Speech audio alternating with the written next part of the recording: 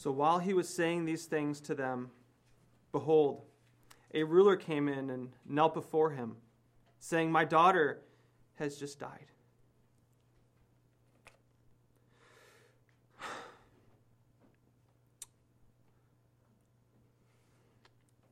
But come and lay your hand on her, and she will live." And Jesus rose and followed him with his disciples. And behold, a woman who had suffered from a discharge of blood for 12 years came up and knelt before him and touched the fringe of his garment. For she said to herself, "If I only touch his garment, I will be made well." Jesus turned and seeing her, he said, "Take heart, daughter, your faith has made you well." And instantly the woman was made well. And when Jesus came to the ruler's house, he saw the flute players and the crowd making a great commotion. He said, "Go away, for the girl is not dead, but sleeping." And they laughed at him.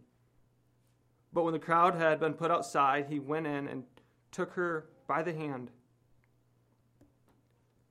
And the girl rose.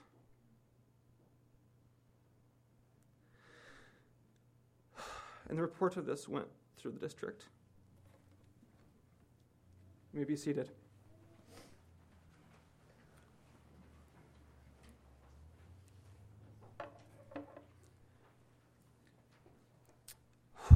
As I read the story, this is a pretty hard way to start a message.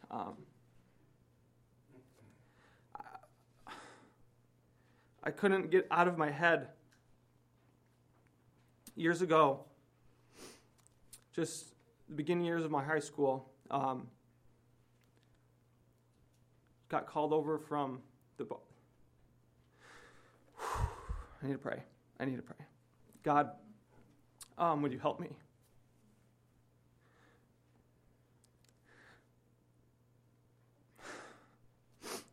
I picture my daughter and I picture the tragedies of life, and it's not easy. They're not just stories, but your word is powerful, and it has reverberating power application to today and hope for the future. Would you sober our minds, awaken in us, quicken us, God? Your Spirit is at work. Be at work this morning. In Jesus' name, amen. So, my dad called us all in, and he was sitting in the chair, and us three boys were sitting around him, and he says, "Your brother died." And I have a pretty bad memory, but you can't shake those memories, can you? When those that you love closely are ripped from you. I'm not getting him back. And so I imagine this ruler, authority, power means nothing, does it, when you're face to face with death? It doesn't matter if you're the president or a peasant. It matters nothing because life can be so cruel. And with the cruelty of life, it's a very dangerous thing to be a why person. Full of questions, full of curiosity, wanting to put all the pieces together. It's a very dangerous type of person to be. But I'm that person. My mom knows that. I'm that person. God bless her for putting up with so much. Why? Why this? Why this? But I wanted to understand. I wanted to know. I wanted life to make sense. Why the rules? I'm still trying to figure them out. But as my daughter's going to grow up, I know that I'm going to get those questions too. But God knows what those questions are like. Because I know that many, probably all of us in this room have asked the why question to God. And God put himself on the line by creating this world, by allowing sin and death to just run rampant, and for us to get caught in the crossfires. My brother was literally caught in the crossfires of war. But none of us, not one single person in this room, is exempt from the crossfires of sin and death. And we look up to the creator of this whole world, and we wonder why. And if cynicism gets enough in your heart, it can turn you away. You hear of stories of Christians who have become embittered by life. And they just can't handle it anymore, so something has to give. Like they're about to explode, and so they just give up on faith. And they ask, well, if this is the kind of world that God creates, then he must be terrible at his job. They just can't put it together because their heart is about to explode. And they can't handle all the pieces not fitting together. So I imagine this ruler, and I imagine this woman in the desperation of life because life has taken something precious from them. For the man, someone precious to him. For the woman, she doesn't even belong. She can't even participate. And we are struck, each one of us, by this brutality. Suffering is indiscriminate, is it not? It cares not that you love this person. It cares not that you want to live a life of normalcy. Food loses its taste. Joy and laughter seem just out of place. And we just ask this question up to heaven, do you care? Because if you cared, you would do something about it, surely, right? Wouldn't we do everything for our children? And are we not children of God? So what is he doing? I want to draw these things out of our hearts because I think some of us, we push this question deep down because we think by asking it, we're going to blaspheme against God. But Scripture gives us license throughout all the Psalms to ask these questions to God, to seek. The book of Job, again, chapter after chapter, circling about this whirlwind of chaos. God, why? God, why? Why? But Job never loses his faith. Because he's like Peter. When all the other people turn away, and Jesus turns and he asks them, will you now too leave? Where else would I go? I was talking to a German friend last week, going through a very difficult time in his life, a lot of doubts. Can't imagine living in some of those European countries when all you're surrounded with is secular thinking. Oh, abandon God. The answer is just so readily, abandon him. He's not good at it anyway. He must not even be real. But he can't. Like Peter, where else am I going to go? What else am I going to grab a hold of? I want us to grab a hold of something this morning. Because this question, though it's going to always elude us, though there's always going to be pieces that don't seem to fit together, and especially if the pain of suffering is erupting inside of you emotionally, the pieces don't even matter. You don't care about the intellectual question because you're too full of grief. So I want to ask if there's not as a response, but answer this in your own heart. Where do you come this morning? What type of heart do you carry? I thought of 5. Are you bitter? Are you just undone and don't even have ability to process? Are you one who's holding your breath? Like you want all the pieces to fit together. You want to stay honoring to God, but you don't know how to breathe. So you're just trying to make it to the end. Are you someone who's standing strong, who has been through difficult times, but have been able to say in your heart, though I am sorrowful, though I am filled with sorrow, yet I will rejoice in God my Savior. I will trust in him. Or Are you someone who's smooth sailing? Just this past week, I'm in campus ministry, and I interact with a lot of young people who, some of them have faced more tragedy than I have, but some of them haven't faced any. And so they don't quite understand what suffering is like. And through the years, I always kind of wondered why older people tend to be more fearful than younger people. And it's because people who have been through life have experienced tragedy, unexpected and expectant, and they know how dangerous life is. And those who are young, who maybe haven't experienced it, haven't seen life indiscriminately tear something from them, there's like this ignorance is bliss. And as I've gone through the years, I start to think about fear. I start to think about possibilities. I start to think about what if, because I've seen the what ifs become real.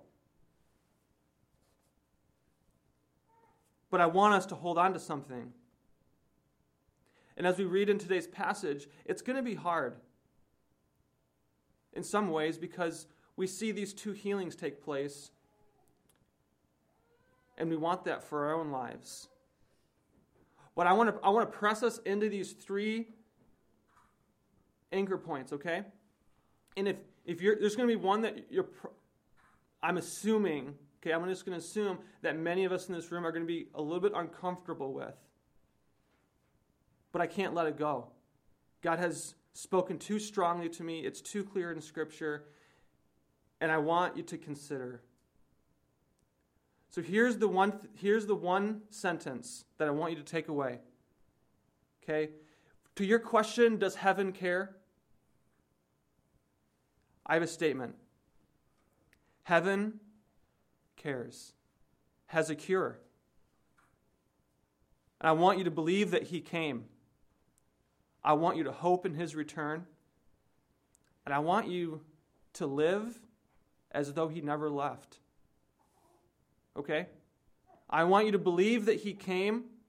I want you to hope in his return. And I want you to live as though he never left. There may be one of those that you're going to need to grab a hold of more strongly than ever. And it may be the singular cure that you need to stand strong, especially if you face bitterness or holding your breath.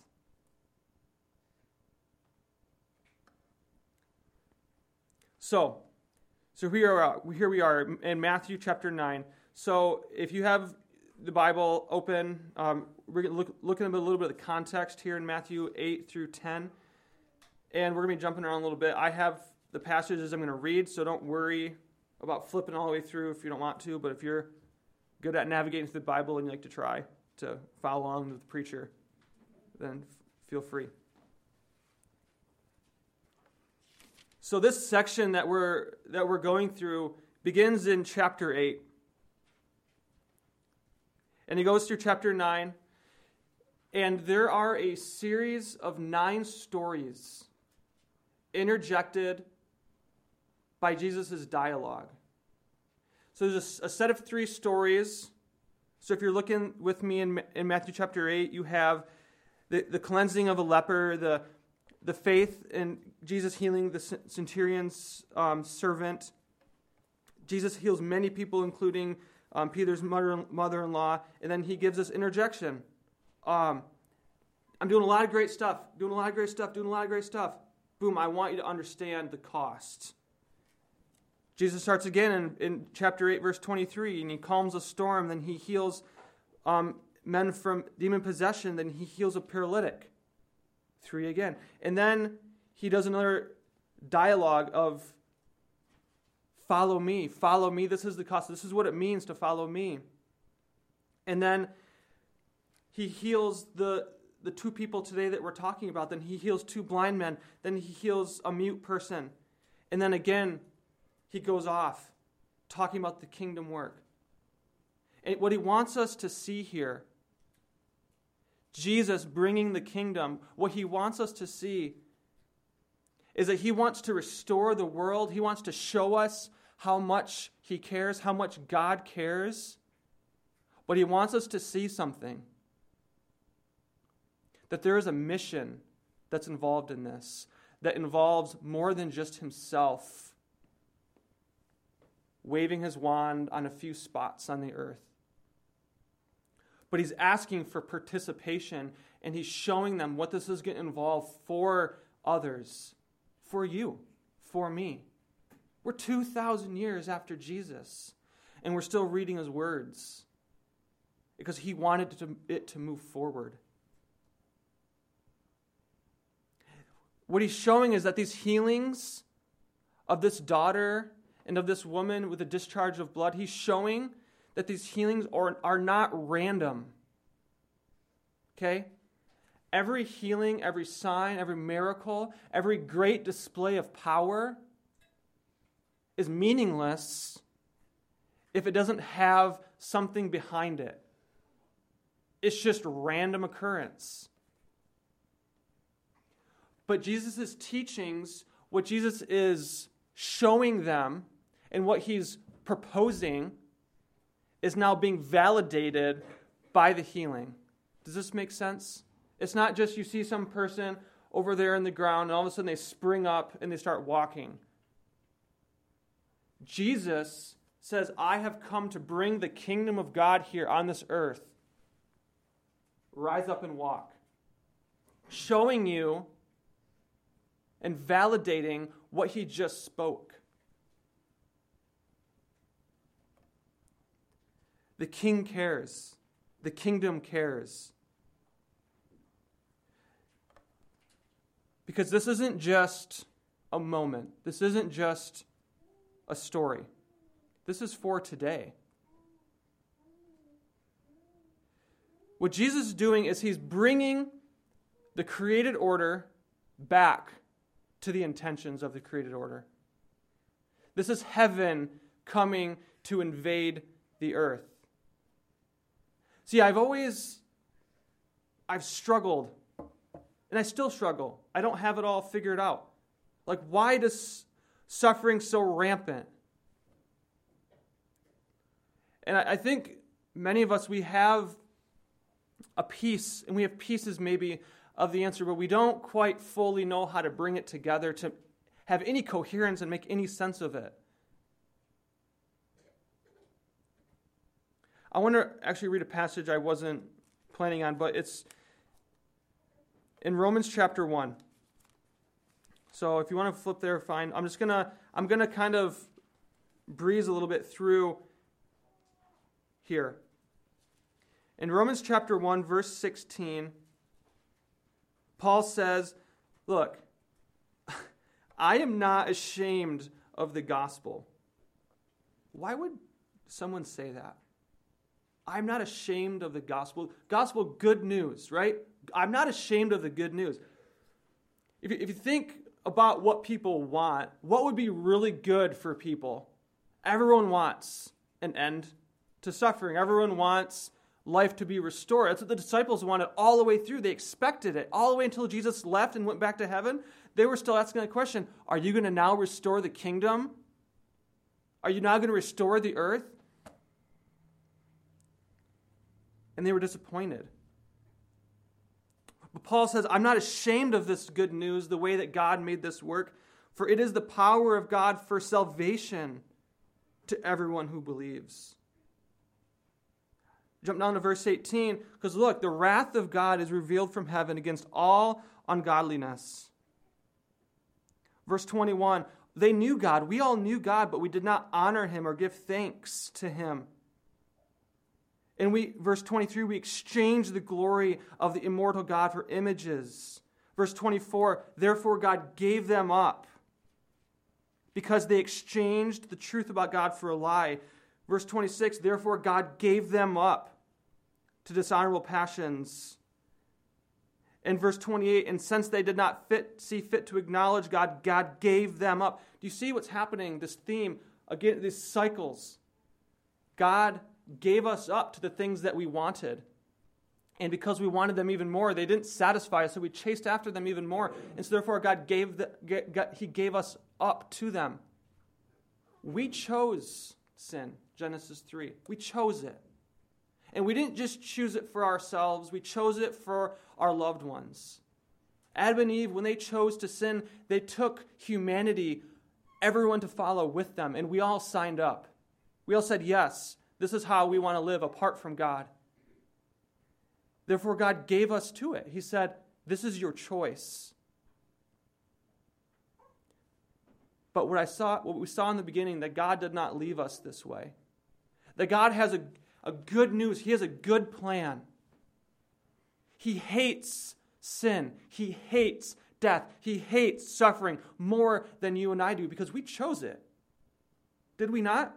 We all chose to live apart from God. But God in His mercy pursued after us. And that's what we read today. Jesus came to earth in the midst of suffering to pursue us. And as He comes to this earth and He's walking in the midst of suffering and broken people, His heart as God is just bursting forth with compassion. See, this is not the way life is supposed to be. And He does something about it. See, we get frustrated because God doesn't fix everything. What Jesus is saying is everything will be fixed in the kingdom. The kingdom fixes everything when the kingdom is here. But there's stages.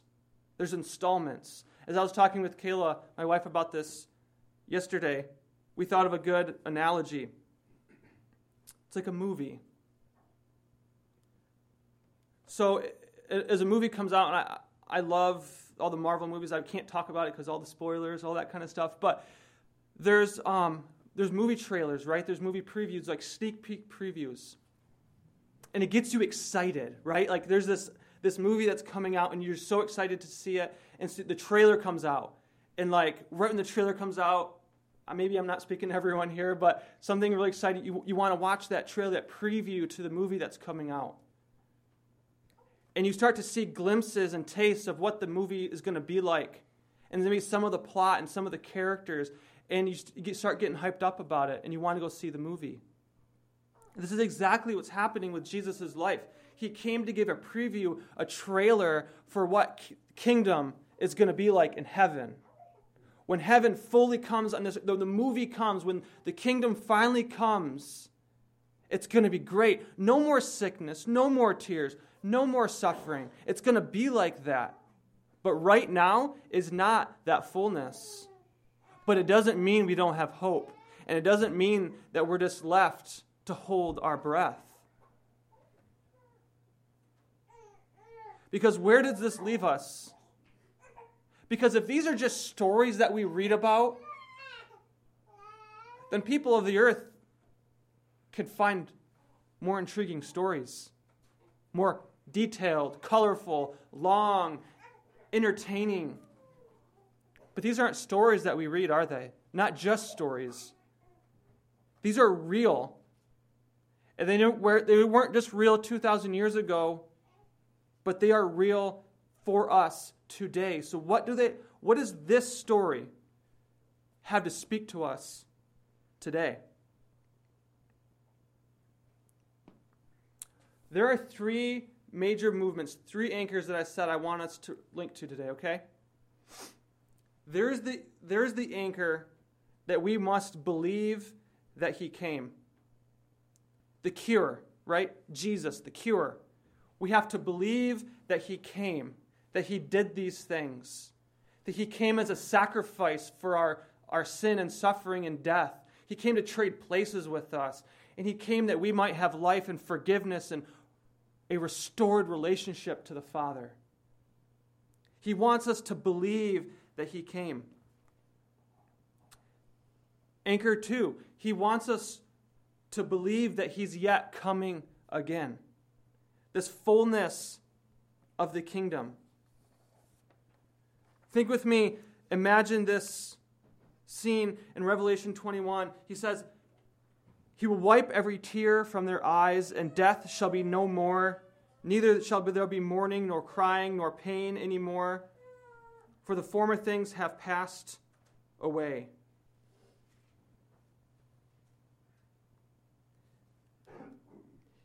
In Matthew 24, as Jesus is talking about the end days, the last times, he says, "And this gospel of the kingdom will be proclaimed throughout the whole world as a testimony to all nations. And then the end will come." And then the end will come. Then that end, that hope, that excitement, that anticipation that you want, it's going to come. And he's going to wipe every tear from our eyes, all the tears that I shed afresh for the loss of my brother. He's going to wipe those tears away.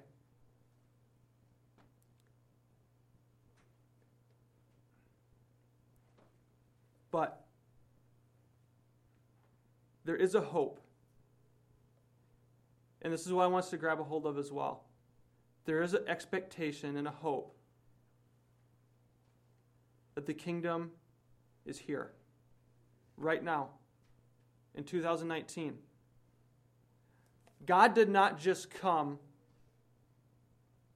leave, and then come back some other day and expect us to just figure this out all on our own. Live it on our own strength and our own power. He wants us to experience it today. So as much as we need to believe upon the past and hope for the future, we need to live as though He never left, because He left us with His Spirit. What? What does that even mean? He left us with His Spirit. Like, I was not a Christian for 18 years. Then I became a Christian. Meaning, at that point, that moment where I became a Christian, I pledge allegiance to the Messiah. He is my hope. He is my future. He is my everything. At this moment in time, God puts His Spirit inside of me to do something. Like, not just, that's a really nice idea. But imagine this. Imagine I'm like your best friend, okay? And we've been walking through life all together for all these years. And I tell you, look, Susan, I don't know if there's any Susans here. Look, Susan, I'm going away. You know, I'm going to miss you. But don't worry, I'm going to put my Spirit inside of you. You'd be like, what have you been doing? You've been doing drugs? Like, what does that mean, right? What does that mean? I'm going to put my Spirit inside of you. So you're going to know what I'm thinking. I can talk to you in your head. And I'm going to, like, take your power levels and just raise them through the roof. So you're going to be able to do things that you were not able to accomplish before on your own. And so what it means to live this Christian life is to live out the power and the fruit of Jesus. All the characteristics, all the qualities of Jesus, all of His abilities. You could call them superpowers, okay? He now infuses them into us. He gave us His Spirit. This is uber significant. Because we wonder where God is at. We wonder what He's up to. We wonder if He cares. But Jesus' body is still on the earth, and it's us. We are His body. We are His church. Think with me at the end of chapter 9. After Jesus accomplishes all these miraculous things, this shotgun of 9 miraculous healings and restorations, and Jesus says, the narrator says, "And Jesus went throughout all the cities and the villages, teaching in their synagogues and proclaiming the gospel of the kingdom." He proclaimed the good news of the kingdom. The kingdom is here. The kingdom is coming. God cares, and He's doing something. And what He do? He healed every disease and every affliction. And when He saw the crowds, He had compassion on them, for they were harassed and helpless, like sheep without a shepherd. Don't you think that kind of looks like today?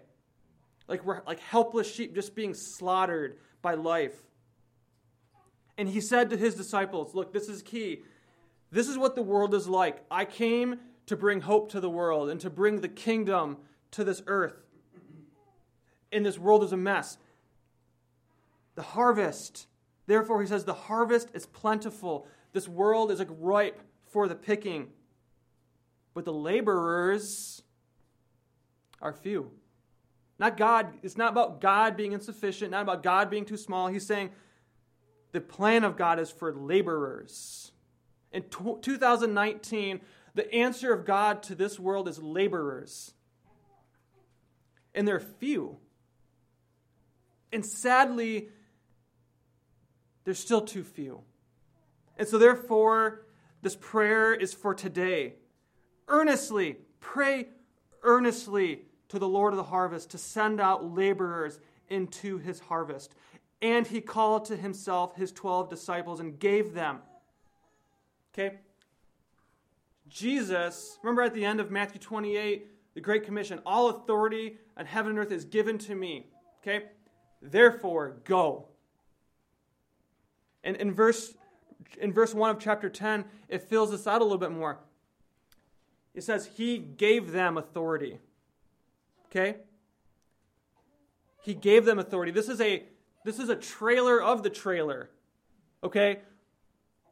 Matthew 28, the Great Commission, is about Jesus releasing his people into the earth, full of what he has, full of himself. In verse 1 of chapter 10, it's like a preview of that. And he's sending them out among the cities of the land of Israel. And he gave them authority of, read this, over unclean spirits to cast them out. So someone who is oppressed and possessed by a demon. These people who were fishermen and carpenters and baked bread every day, now they can go out and cast demons out of people. Like, by the authority vested in me, I pronounce you clean. And what else? To heal every disease and every affliction. Healing people. These people healed people by laying their hands on them and say, be clean, be healed, rise up and walk. In verse 7 and 8, and proclaim as you go, saying the kingdom of heaven is at hand. It's not just random occurrences, fireworks in the air. It's a proclamation of the kingdom coming. Heal the sick. Raise the dead. You probably missed that. I've missed it all the years I've been reading Scripture. He just tells his disciples, raise the dead. It's not just Jesus coming to do these things. He empowers his disciples to do it. Cast out demons, cleanse the lepers. I want you to do this, he says.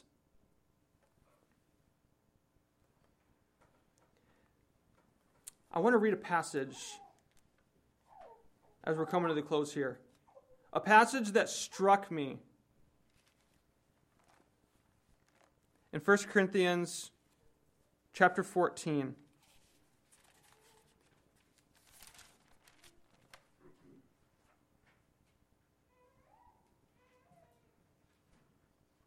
Okay.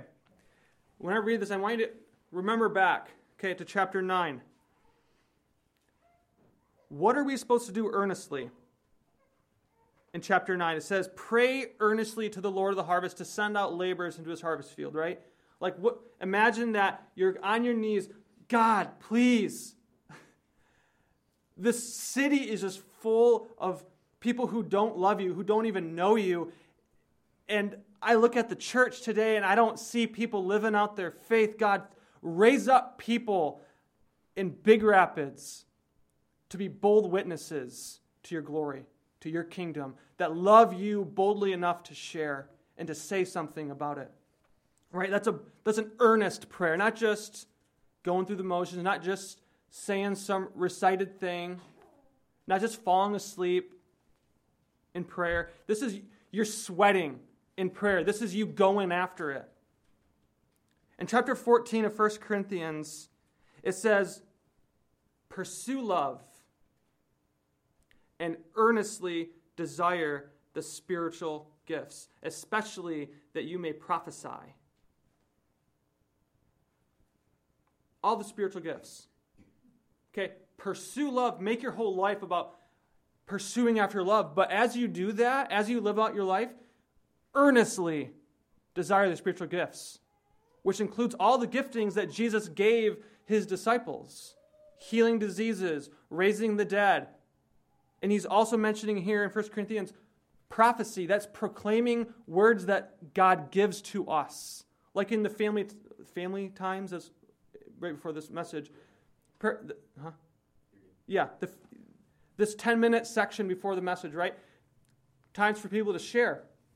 What's being proposed here is that people would have prophetic words from God, from the week, from just like as you walk in, God illuminates your mind to speak something forth. Like, I believe that maybe God spoke to me that there's someone here who maybe has a knee issue or a family issue, or God, I think, spoke to me that he wants to share with,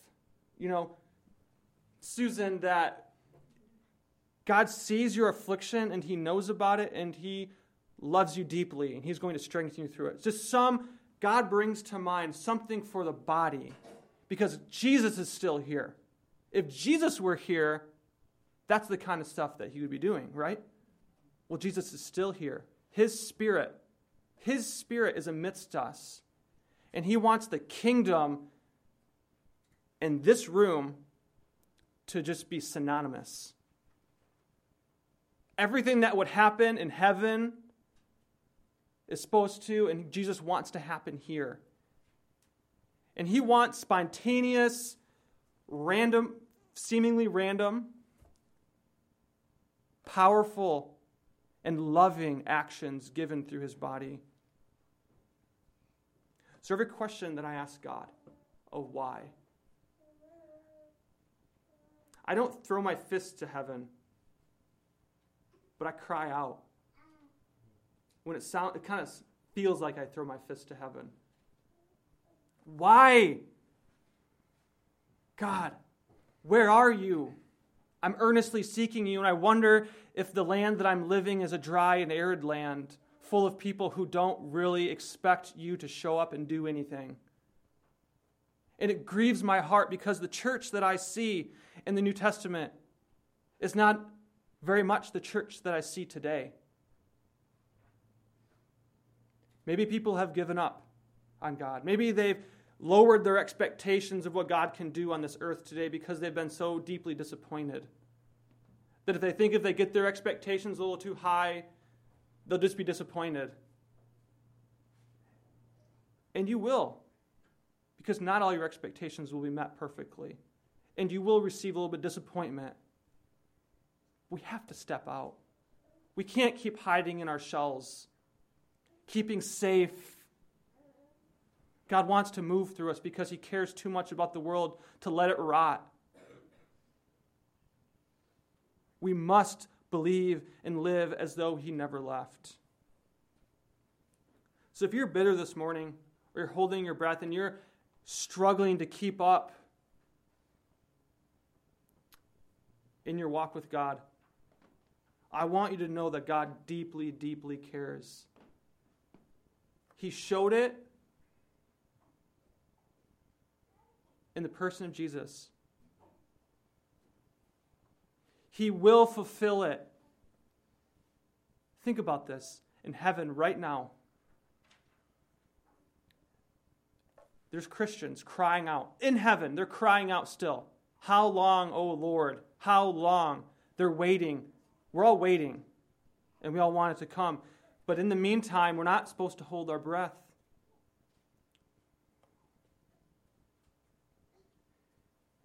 Maybe God would like to heal. Maybe he would like to speak directly to you a word. We just have to be willing to pray, desire, expect, long, give God that space to do that. I think he is desperate to do more in our midst. Heaven cares. Jesus showed it, but he also commissioned us to live it. Makes sense? So I want us to believe that he came. I want us to hope in his return, but I want us to live as though he never left. We need to do it together. Let me pray for us. God, I have been undone. So many moments in my life, I just don't know how it's all going to fit together.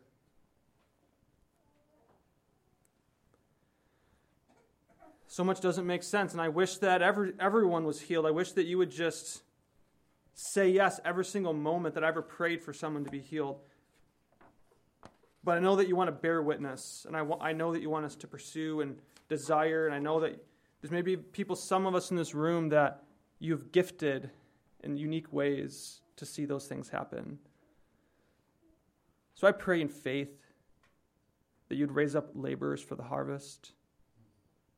I pray in faith that you would show us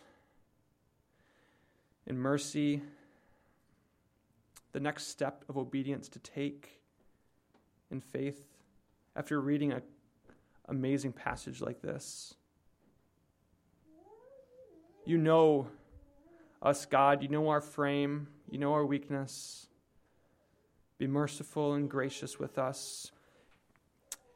Jesus, would you pour out your Spirit upon this place today?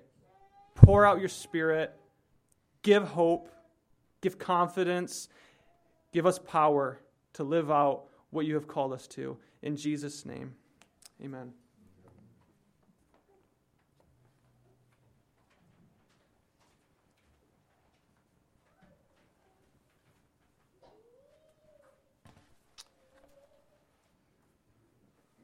Let's stand together.